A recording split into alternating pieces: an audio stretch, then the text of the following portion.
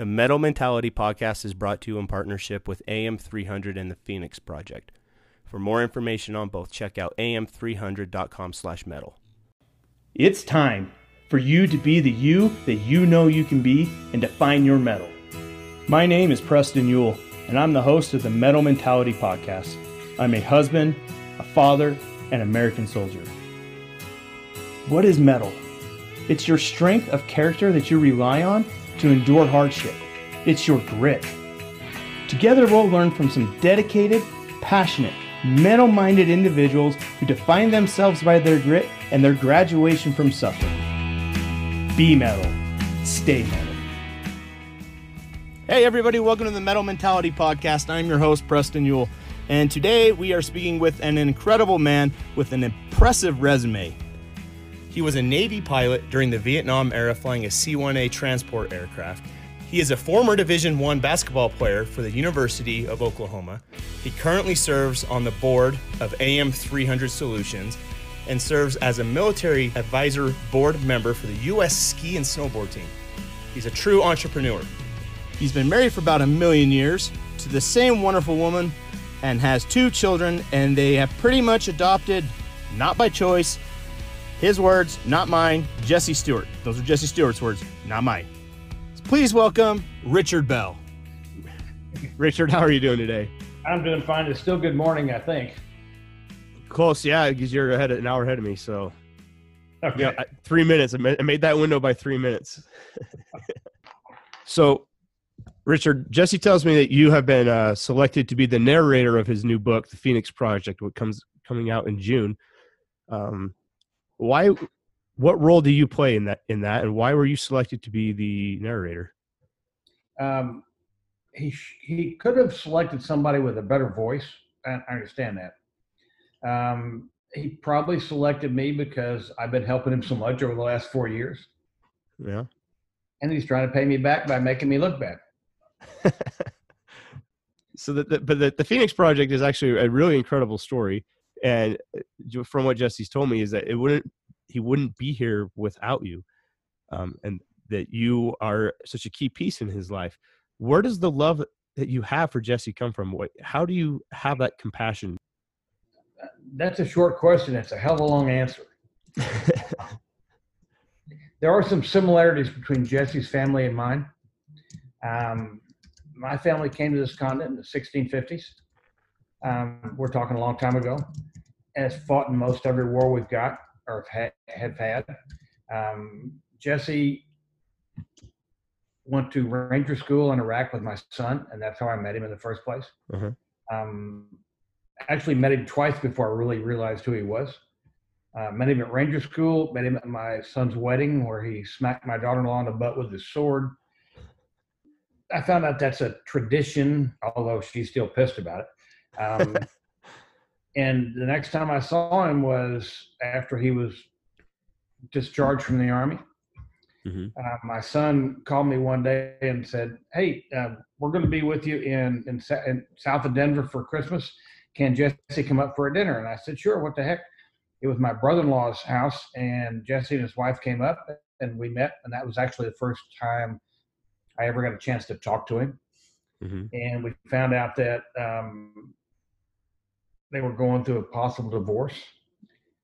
And my brother-in-law and his wife, who had been through divorces, and my wife and I tried to talk him out of it and say, you need to reconsider and whatever, which was a nice thing to do, but it didn't work very well. But several months later, my son called me and said, I need you to do me a favor. And I said, what is it? And he said, Jesse needs help. I said, okay, what does he need? And this was when they were getting ready to go through the divorce, and Jesse had been told by his lawyer to sever any ties with his Ranger buddies and the Army type people that he dealt with. And so therefore he had nobody to deal with, nobody to talk to. And my son asked me if I would fly to Colorado and stay with Jesse for a week or so and just help him out. I said, okay. I got no golf tournament scheduled the next few weeks. So I did. I called Jesse, reminded him who I was. He said, yeah, he knew. And I said, you want me to come up? He said, yes, I do. And we talked a little bit, and Jesse mentioned that there were some people up there that weren't all happy with him. And I said, well, do you think I need to bring a weapon with me? He said, well, if you don't mind, I would. And so I took up a 45 cal Springfield with 3 extra mags and 50 rounds extra. I did check bags, all legal, and went up to Colorado Springs. Jesse picked me up in his super truck, a Tundra with a lift kit. I almost couldn't get in it. It was so high. And we spent the next 2 weeks just trying to find him a place to stay, talking to his wife, met his kids.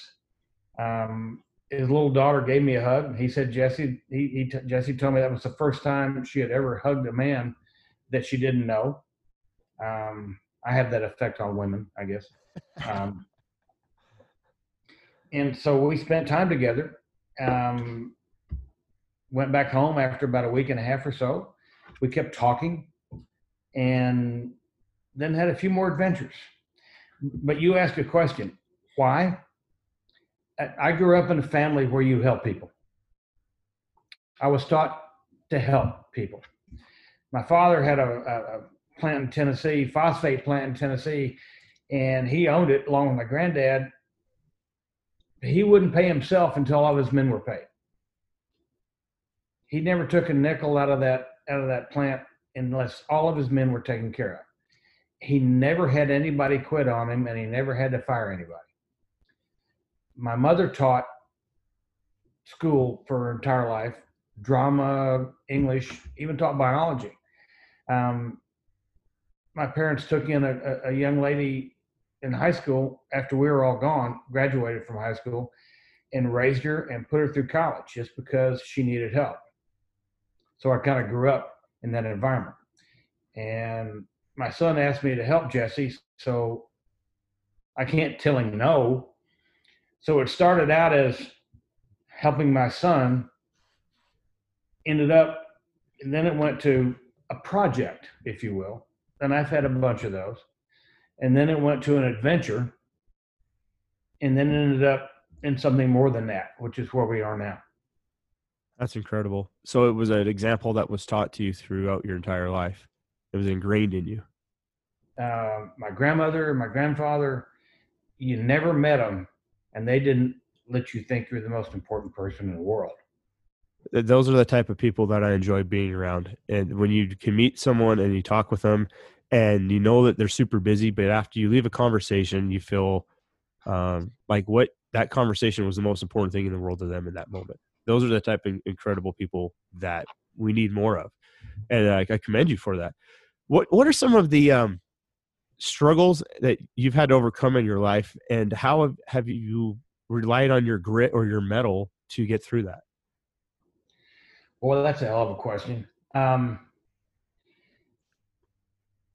give you the first one, the best one I got. My grandfather played water polo at the University of Illinois in the early 1900s. Was considered the greatest water polo player in the world. Wow. I still have a poster on our wall where they beat the University of Chicago 3-2.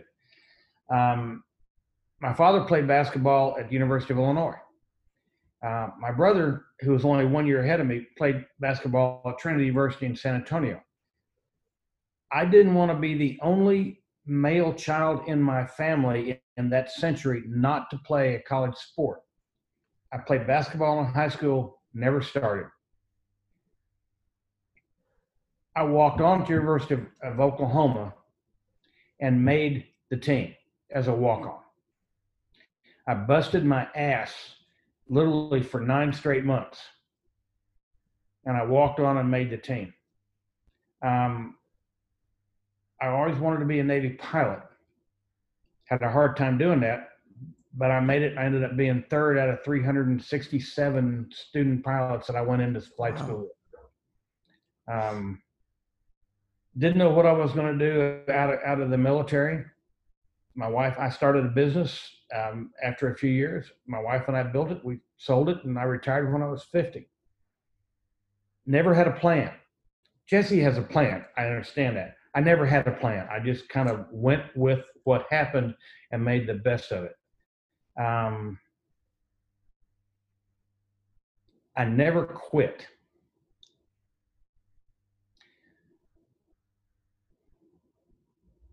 My grandfather taught me that. He was born in 1888. When he was 11, his father, my great-grandfather, was shot in the back and killed. Wow. Southern Illinois. He had a ranch, had a farm, also had a saloon. And one night he kicked a drunk out, and the guy waited for him and shot him in the back and killed him. So at age 11, my grandfather had to raise his 3 younger sisters and take care of his mother.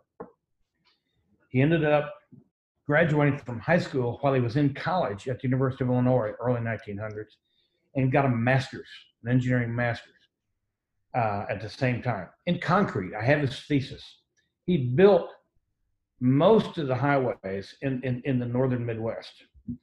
They were brick when he started, concrete when he ended. Henry Ford actually asked him to buy a piece of Ford Motor Company. He turned him down. If he hadn't turned him down, if he had not turned him down, you and I would not be talking. But he never quit. He worked until he was 85 because he lost everything in the crash of 29. Picked up his bag and went back to work building highways. He never quit. My dad did the same thing. Had all kinds of problems after the war. Built a business, then lost it. Kept going. Won't quit. So I was kind of taught that through family history. Hell, I even had an uncle killed at the Alamo a long time ago. So when I started not working with Jesse, that's the wrong term. When Jesse and I got together and started this little journey, you can't stop once you start something if you think that the end is worth it. Yep. And I've had some people I've tried to help in the past where the end wasn't worth it. And with Jesse's situation, yeah, it was worth it, and I wasn't going to quit. And so we have turned this into quite a journey, if you will. Yeah, it's really impressive, actually, the relationship that you have, father-son relationship. Not all families blood related, and from what I know of you two, that he's your son and you're his dad. You're that father figure for him, and that's incredible. That I think we need more people in this world with a compassion, that have that level of compassion and are willing to help, as well as never quitting. And I think that's really one of the main key points of what I'm trying to do with this podcast is teach people to never quit. If the end is worth it, never quit. If fighting for yourself is worth it, which it is, you can't quit on yourself. So you played Division I basketball. Did you ever get to the point where you were starting? Oh, hell no. A 6-foot-tall white guy who can't jump and is relatively slow. It's a hard time ever starting. Now, I was told one time that I was so slow, I was deceptively slow, that I could take people out with my slowness. They thought I was faking, but I was really going. But I played all the way through the Navy and won 5th Naval District Championship, high score. I mean, I got better as I went on because I played smart. I didn't play with talent. I just played smart, and I was a good team defensive player. Played 5-0 tennis. I got a 4 handicap in golf at one time. So I'm a decent athlete, but short, couldn't jump, not quick. But I worked at it, and the coach at Oklahoma put me on the team because I made an all-state player from Oklahoma who was a freshman look like an idiot on one play, and that's why I got picked as a walk-on. So it was your grit, determination of like, I'm going to make this team no matter what. It's almost like the movie Rudy. Like, have you seen that movie? I'm not saying that, but you know what I'm getting at, right? Like, he just had that heart of like, I'm never going to quit. I'm going to keep going. This is important to me. I'm not going to stop. I'm going to give it my all. It was important to me to play, not necessarily start, because like I say, my grandfather, my father, my brother all played college sport, and I wasn't going to be the only one not to. And whether I ever started or not, I knew I wouldn't. It was important to me to play. That was the goal. It was important to me to be a Navy pilot. That was the goal. I grew up wanting to be a Navy pilot. And, I was never going to quit. I cut a couple of corners, truth be known. But I did it. And I had a good career flying in the Navy. Enjoyed the hell out of it. Landed on 10 different aircraft carriers. Wow. All of them are either Razor Blades or museums now. None of them are still in active service.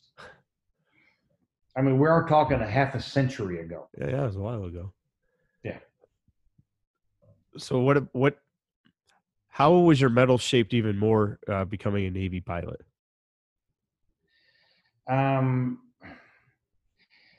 Flying to me was fun. That's why I haven't flown much since I got out, because the kind of flying I like to do gets you killed.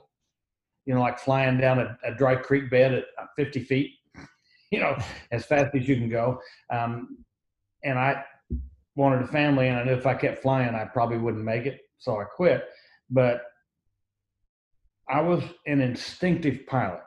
I just knew how to fly. I could fly ahead of the airplane. And I had several situations where I could have been killed, and I had passengers in the back, and their lives depended on me being good. And those things happen in an instant. And if you're good, if your reaction times are fine, if you understand what to do, and you're trained well, then you can survive those. And I was able to do that really without a problem. Getting through some of those emergencies made me realize that I really was as good as I thought I was. So getting through those emergencies, those instincts, they forged your character even more, realizing that you're capable of doing things that you didn't have to quit. Would that be accurate? It made me realize that I could do whatever in the heck I wanted to do, as long as I was willing to do it. It made me realize that I was as good as I thought I was. And I guess in life, anybody can believe they can do anything, but until you actually are in a situation where you have to do something and your life depends on it and you're able to do it, you really don't know how good you are. It's not ego, it's just confidence. Yeah. I can do this. I don't need to worry about it. I know I can do it. And therefore you continue to do it. And when I got into the business world, I never had a question. Had some situations that were not good, where a company went down and I had to go find something else to do and whatever. But I always knew instinctively that I was going to make it work. And like I said, my wife and I built a business and we retired at 50. I always figured out, one way or another, how to make what I wanted to happen. And so was that because you had a commitment and a determination? I maybe couldn't articulate it to somebody, but I knew where I wanted to end up. I knew what I wanted to do, and I was able to get through whatever trials and tribulations that I had to get there. And that's really what's going on with Jesse right now. Trying to figure out a way to get through all the trials and the tribulations to get not to the end game, but to make everything work. Yeah. That, I think many of us, especially in society, we quit when it gets uncomfortable. Like, we're not okay with things being uncomfortable. So why do you think, in your opinion, is America as a whole, are we less resilient than we once were? Or what's your opinion on that? I'll answer your question. Yes, we're not as resilient as we once were. I'll tell you one thing my father told me years ago.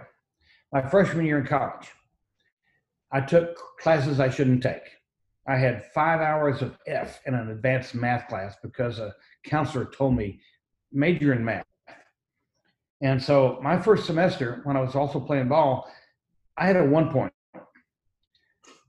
Close to, checking out of college.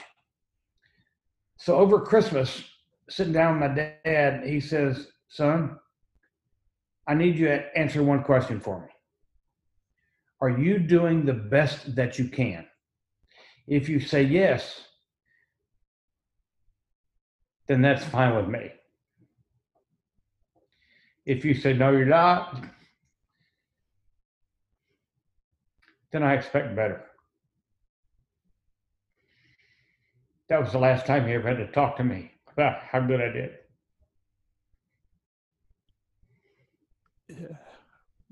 Clearly, that conversation had a huge impact on your life. It seems as if it almost shaped your character. Would you say that that was one of the most impactful conversations you've ever had? With him, yes. I never talked to my father that much. He traveled from Monday morning till Friday night. Difficult growing up. From fourth grade, that's what he did. I do remember one time, we gave my brother and I gave my mother crap during the week. When we were in high school, my father came home on a Wednesday night. He never did that because we had been disrespectful to my mother. He walked into our bedroom. We're standing there. He grabs each one of us by the collar. Now, my dad was 6'3" and about 250. His nickname was Big Rodney. The kids didn't say that to his face. He grabbed us by the collars and literally picked us up and pinned us against the wall. And he said, if I ever have to come back here again in the middle of the week because you're disrespecting your mother, I will beat the crap out of both of you. He set us down, walked out, and went back to work. He never had to come back in the middle of the week. You don't disrespect your mother. You do the best you can. And you don't quit. Man, I'm so moved by what you're sharing right now. It's so powerful. What do we need to do as an American society to help us become more resilient again? Rebuild families. You've got to rebuild families. If you have a father and a mother that are working, that are doing something, and they teach their kids to be responsible, then they end up being responsible. The problem we have that I can see is, and I'm 73 years old. I've seen a lot. Like I told somebody, if it's more than a number 2 pencil on a legal pad, it's way too much technology. But things have changed since I grew up. I don't think people are as responsible as they should be. I don't think they teach their kids what they should. There's too much hedonism, if you will. What's in it for me? Entitlement. Take a look at Europe. I mean, Europe has gone in the toilet because they're hedonists. It's all me. So you ask a question, and I don't think that's going to happen. I really don't. But if it could, that would be the answer. So I'm a parent of 3 children. My wife and I have been married for 13 years. What advice would you offer someone in my situation, or a listener who might be in the same situation, to teach their children to be resilient? How do we teach our kids to be resilient? Every time I see somebody with a little kid in the shopping line, whatever, I tell them, this is the easiest it's ever going to be. It never gets easier and it never gets cheaper. And mine are 40 and 38, and I can testify to both of those two. What I would tell you, or somebody like you, is to teach your kids to do what they say they're going to do. But you got to show them by example that you're doing the same thing. You got to teach them right from wrong. And there is right from wrong. I also wouldn't let mine, if I had new ones, be on YouTube and Twitter and the rest of that stuff, as much as they are.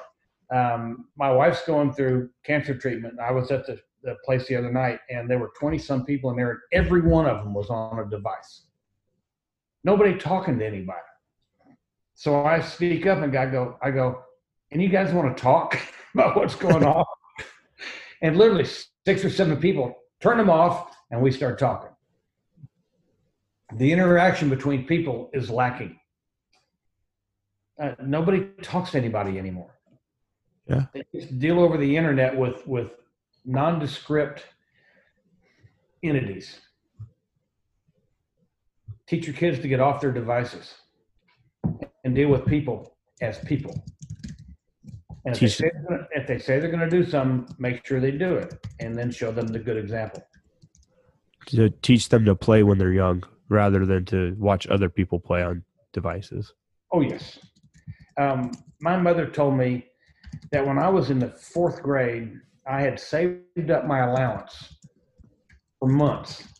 I got a dime a week. Now, this was big money back then. It's in the early 50s. And I funded a Easter egg hunt for some neighbor kids that didn't have as much as we had. Bought all the Easter eggs, hid them, got them all over there so they could find them. She also told me when I was 13, I did the same thing in Dallas, Texas. I saved up my allowance and I built or funded an Easter egg hunt for kids that didn't have what we had. Did it on my own. Nobody told me to. Just did it. Teach your kids how to take care of other people. Teach your kids how to be responsible. Teach your kids that they're not the most important person in the world. Others are.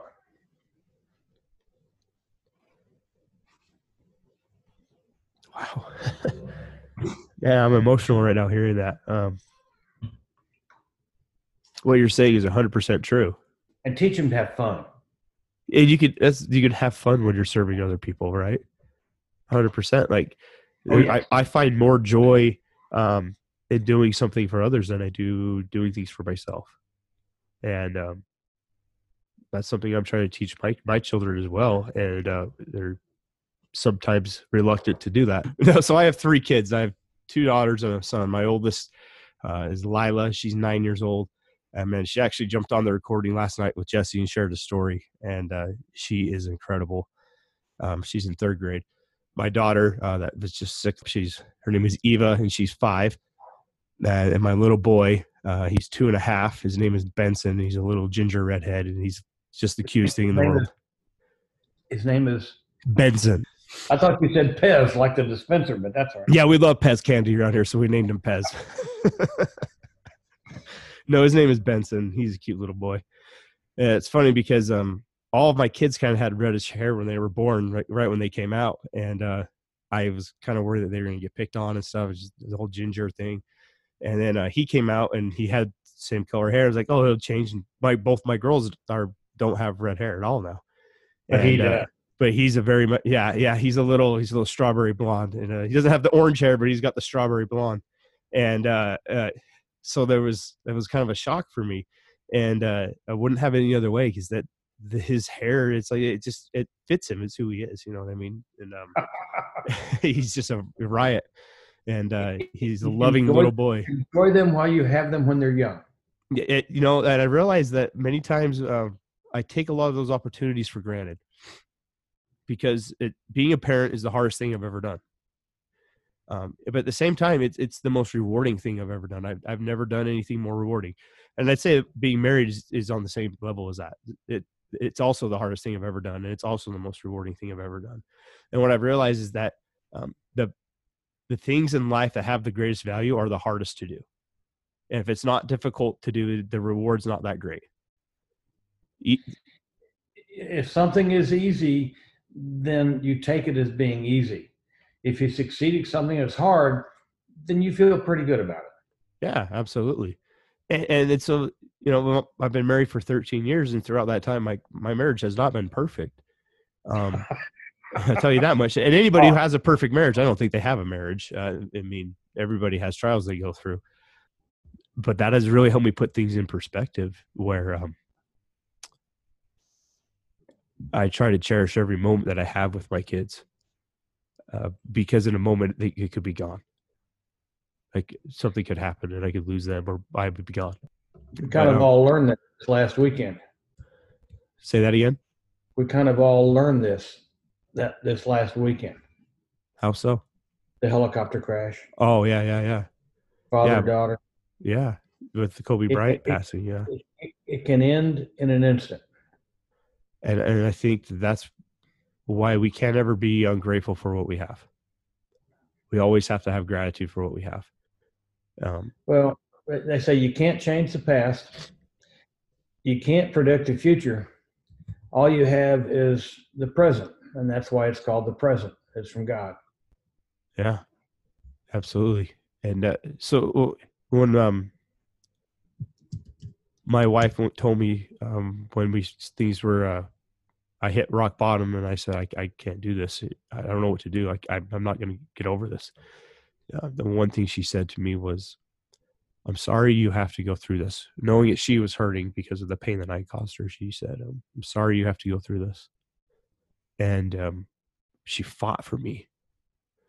And there's still even times now where I forget that she did that for me. I forget that she's never quit on me, and she never will. My wife is the most loyal person I've ever met in my entire life. Loyal to the point where sometimes it annoys me.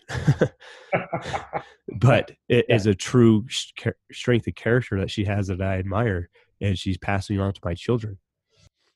And but now I come home from work. When I come home from work, my kids are they hear me hang up my keys and the door shut, and they come running, dad, and the dog comes and starts barking. And now my 9-year-old's at that point where she's like, hi, Dad. And I'm like, Yeah. She's got other things to do. Right. But I heard someone say somewhere,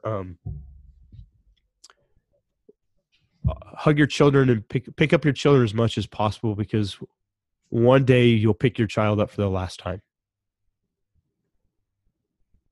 And I took my daughter to the hospital, or not the hospital, the doctor on Sunday. She had strep throat. We were in the urgent care, and she said,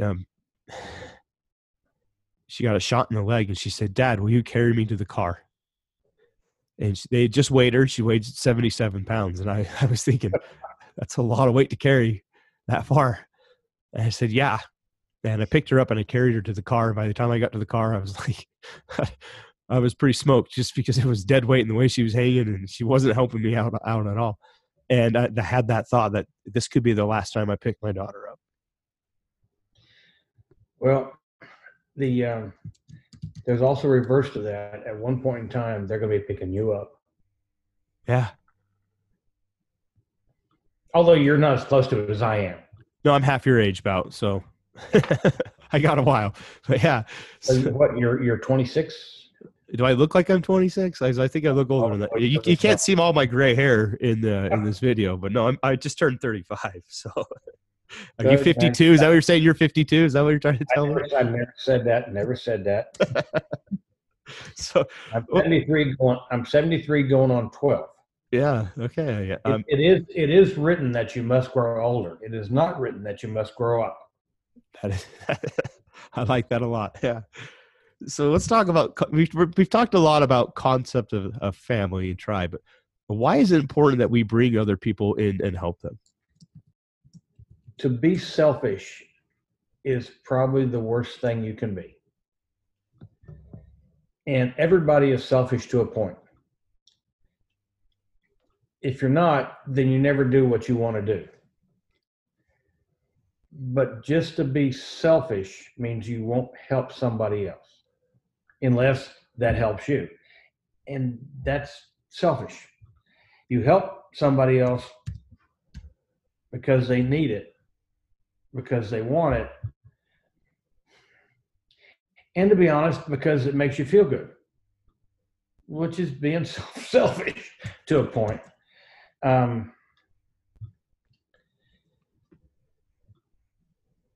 You are not you specifically, the generic you, are not the most important thing in the world. Other people are. If you help others, then I do believe it will come back. Pay it forward, pay it back, whatever you want to call it. But if you help others, then one way or another, it will come back to you. So why not do that? You don't do it for your own self-interest. You do it because you ought to do it. You do it because you probably need to do it. You do it because you want to do it. And you do it because it makes you feel good. And it will, one way or another, sooner or later, sometime, come back to you. That's why you help other people. Now, I'm not saying that you have to help everybody that's out there, because nobody can. Nobody has unlimited resources, even George Soros or Bloomberg or any of those guys. Nobody has unlimited resources. So you have to take what you have. You got to pick and choose, and then you do what you can in that environment. I really like that. My wife and I were driving through rush hour in downtown Provo yesterday, and we saw a lady. It was fairly cold out, and she was sitting on the steps of an old building. Had a shopping cart, and she's wrapped up in a blanket. And my wife turned to her, and she said, "Oh, that poor lady." And I thought that would be so terrible to be in that situation. And I thought, I wish I could help her not be in that situation. But I looked at what my capabilities were to be able to help her, and I didn't really have any. I didn't have any cash on me. I can't bring her into my house. I don't know her situation. And it was just in a fleeting moment as we drove past. And I wish there would have been something I could have done for that person in that moment. But we kind of have this emotional bandwidth, so to speak, that is limited in how much we can help other people. And we got to pick and choose where we place that bandwidth. And I think that when we have those promptings for this is where you need to help, we miss out on a lot of opportunities if we ignore that. So during the Vietnam era, you flew transport aircraft, the A6s. I flew what was called a C-1A, which was a twin-engine prop cargo plane on and off aircraft carriers, taking people, mail, and cargo to the ships at sea. Mainly passengers, sometimes, ammunition, missiles. Almost had a chance to carry out a nuclear weapon one time until the Marines figured out it wouldn't fit in the plane. That was fun. But I was carrying people. Have you ever landed on an aircraft carrier? No, I mean, probably not. Okay. I flew in a C-130 and I flew in a KC-130, but I have not. A C-130 actually landed on the Forrestal in 1959. Wow. Biggest airplane to ever do that. But I flew onto carriers, taking out people, cargo, a lot of mail, sometimes weapons, whatever. But I always had, for the most part, passengers in the back. And so I'm landing on an aircraft carrier. They can't see it because they're facing backwards. And their lives were in my hands to make sure that they lived. I'll tell you a quick story. We were flying out to the Independence off of Jacksonville, Florida. You may edit this out, you may not, but we closed down the O Club and went back to get our gear to go to our airplane for an early launch. We got to the plane and sucked oxygen for an hour. Oxygen helps you get your mind back after closing down the O Club. And our passengers that day was a 2-star Air Force general, his chief of staff, and 4 others of his staff. We had to fly them out to the Independence. They had never been in a plane like mine. They had never been out to a carrier. So at 5:30 in the morning, they show up and we launch.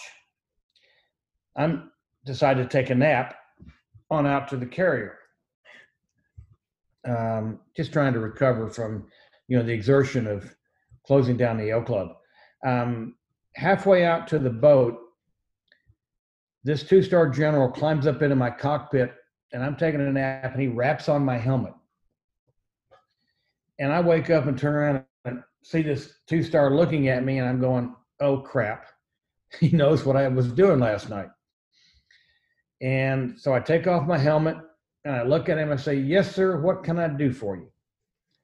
And he goes, Lieutenant, I got a question for you. And I'm going, oh, shit. Here it comes. Yes, sir. What is it? He goes, do you care about us back here in the back? Mm-hmm. And I look at him and I go, no, sir, I don't. And he looks at me and he goes, excuse me? And I say, General, the way I see it is if I land on that carrier, you have got to come with me. And he goes, oh, I can't answer. And he went back in the back and sat down, and I called my crewman and go, Joe, who's 6'6" and about 240, if that son of a gun comes into my cockpit again, I'm having your stripes. He can tell me where to fly. He can't tell me how to do it. The answer to your question is, I flew people, their lives were in my hands.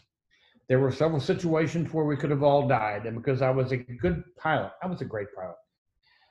Nobody died. There was a captain of one of the carriers that was relieved for cause because of what he did to me. And that's a story for a different time. Oh, we got time. All right. I was flying off the Lexington off Pensacola, Florida. I was taking 7 pilot trainees, if you will, off the Lexington back to the beach. I was the last launch of the day. Back then, they called it a deck run. I didn't need a catapult because my plane was good enough not to need a catapult. And when we were taking off, I'd been told there'd be 29 knots of wind over the deck, which was plenty enough for me to launch. There wasn't 29, there was only 15. So when I went off the deck, there was not enough wind for me to fly. Technically, I needed 16 minimum if I was lucky. So I pulled the wheel back to go up. Nothing happened. So immediately I pushed the wheel forward towards the water. You're not taught to do that. It was just instinct. Go down, pick up airspeed, try and come back. And we did. Got down literally where my props were kicking up spray out of the ocean. We passed the front of the boat below the deck.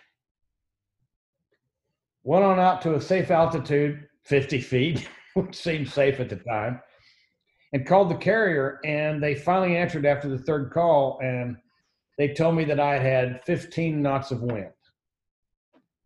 We flew on back to the beach, dropped them off, and they called, say, we need another load, we need another cod back out here. We got more people to take to the beach. So I went out again.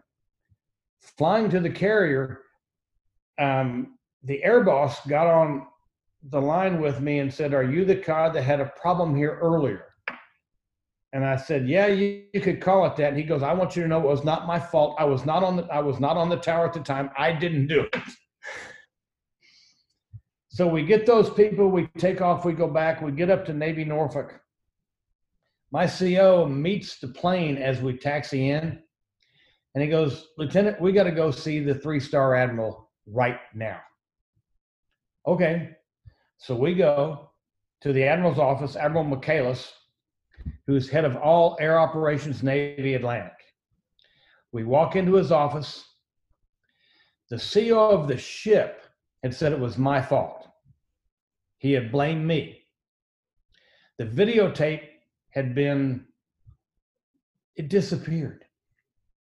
So we walk into the Admiral's office, and Admiral Michaelis looks at me and goes, hey, Richard, how you doing? Admiral, I'm doing fine. What can I do for you? Did you do anything wrong off the Lex? I said, no, sir, I didn't. He goes, that's all I needed to know. Thank you. We had just won the 5th Naval District Championship the week before in basketball, and I'd been at his house drinking beer. And so I didn't know him. And friends in the right places. Right place, right time. CEO of that ship was relieved for cause the next day. Wow. So I didn't learn a lot in Vietnam because I never was in country, but I did do things that were life-changing experiences, if you will. And that was one of them. That's the day I realized I was a damn good pilot. Because it wasn't what I was taught. what I instinctively did. Now, I will tell you just a fraction about Navy training, flight training. My co-pilot told me that I took my hands off the throttle. I got one hand on the wheel, one on the throttle. His hand's behind mine on the throttle to keep it full bore. He said, you pulled your hand out and you went to the tail hook. And then you went back to the throttle. And I said, no, I didn't. It took me 2 weeks to remember that that's exactly what I did, because in the training that you go through, if you ditch at sea, you pull the tail hook down. It'll hit first. You get a little jolt, so you know you're going to land. And I went back to the throttle because I thought in my mind, if I pull the tail hook down and it hits the water, that's enough to take us in. So I didn't do it. Took me 2 weeks to remember that I actually did that. It was just instinctive flying. So, and there were a few other things that I did. Like I said, I was never in country. I did fly a SEAL team for a year on their missions, on their training missions. I flew a Marine Recon team on some of their training missions. There were some interesting situations there. Well, do tell. My last flight in the Navy was flying a Marine Recon team on a training mission. My last flight. My co-pilot was his first flight in the squadron. We took out of Navy Norfolk. We canceled our IFR clearance and went VFR, Visual Flight Rules, to head to this field that was, out in the middle of nowhere, little triangular field. That's the only time we got to play. So I hit full power, 5,000 feet, down to the deck, over the pine trees, down the runway at 20 feet, blowing and going. The Marines are sitting there on the side of the runway, just watching us blow by. And my co-pilot, his first time there, is punching me in the shoulder and pointing out the front. He forgets we have an intercom. He's punching me in the shoulder, pointing out front.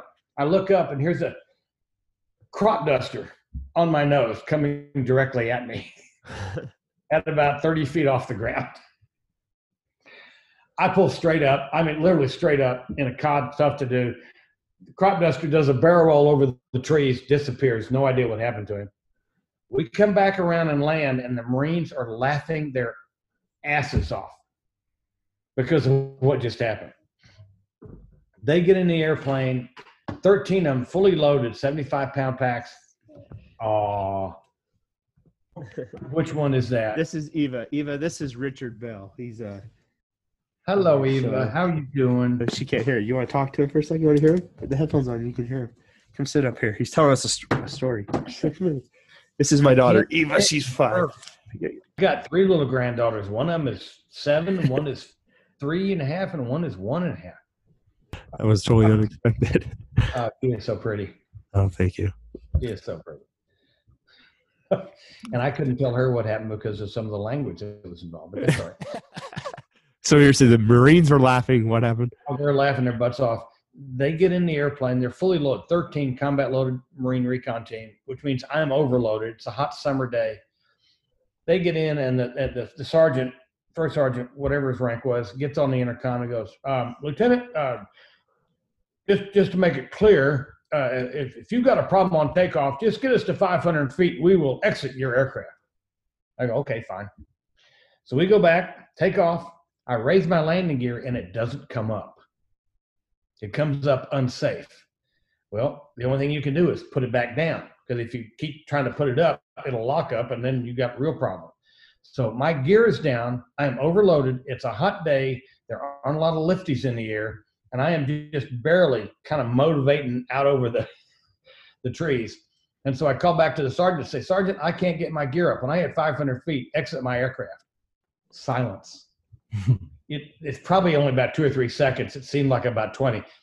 Lieutenant, sir, if you don't mind, can you please get us to 1,000 feet?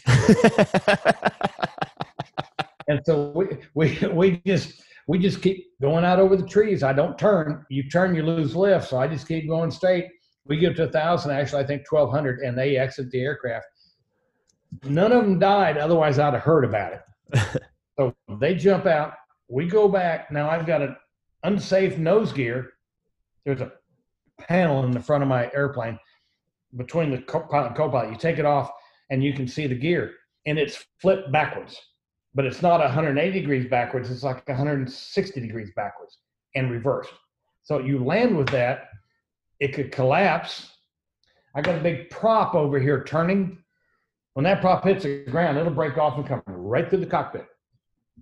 So I spent 2 hours burning gas, so we don't want to land and have a big bang with a full fuel tank. One of the lieutenants in my squadron suggested we get a deuce and a half to run down the runway, and I will lower my nose into the bed of the deuce. And I said, if you can find somebody stupid enough to drive that truck, we might give it a shot. We came in and landed, and I held the nose off as long as possible. Got down to about 50 miles an hour before touchdown. Turn right with the tires going the other way. Yeah. Taxi down, pull into the spot, park it perfectly on the square. The wheels are burning. The tires are now, they caught fire. They come out, they hose it down. I get out of the airplane, kick that burning tire, and walk in and say, I'm done. That's my last flight. It sounds like this stuff like a movie or something. I had 3 emergencies in my last flight. That's one of the reasons I quit flying. I'm done. No more time for that. Well, I appreciate your time today, and I have just a couple more questions for you. If someone, what would you say to someone right now who's listening to this, if they find themselves in a position where they're about ready to quit on themselves or give up on life or quit their passion? What would you say to them?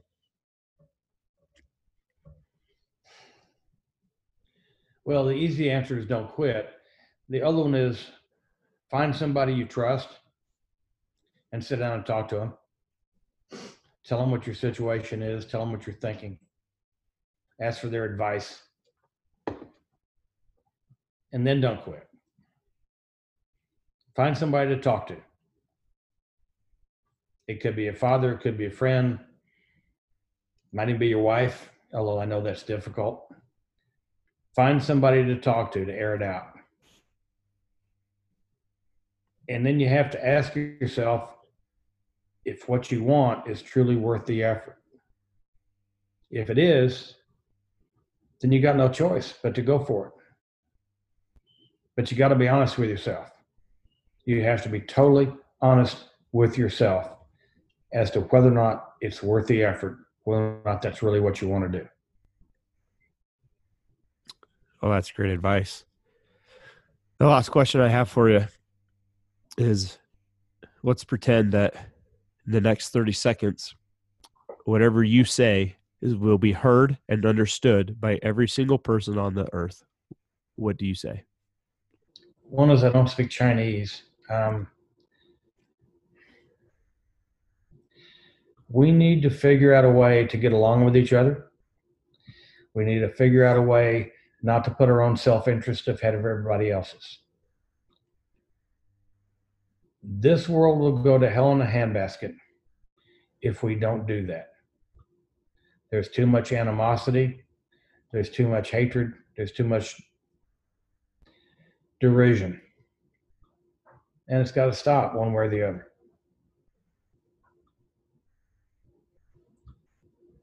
I like that a lot. Well, Richard, I thank you so much for your time, your entertaining stories, your words of wisdom. You clearly have lived a life full of experience worth sharing with others. And I'm sure your time and being on this podcast will touch the lives of many people. And I appreciate you being here. I do hope it was worth your time. Hey guys, be sure to follow the Metal Mentality Podcast on social media. And as always, if you find value in the show, please leave a review and rate us 5 stars on Apple Podcasts. But more importantly, share this podcast with someone you know who would benefit from the messages from the guests on each episode. You can find us on Instagram, Facebook, and Twitter @Metal Mentality.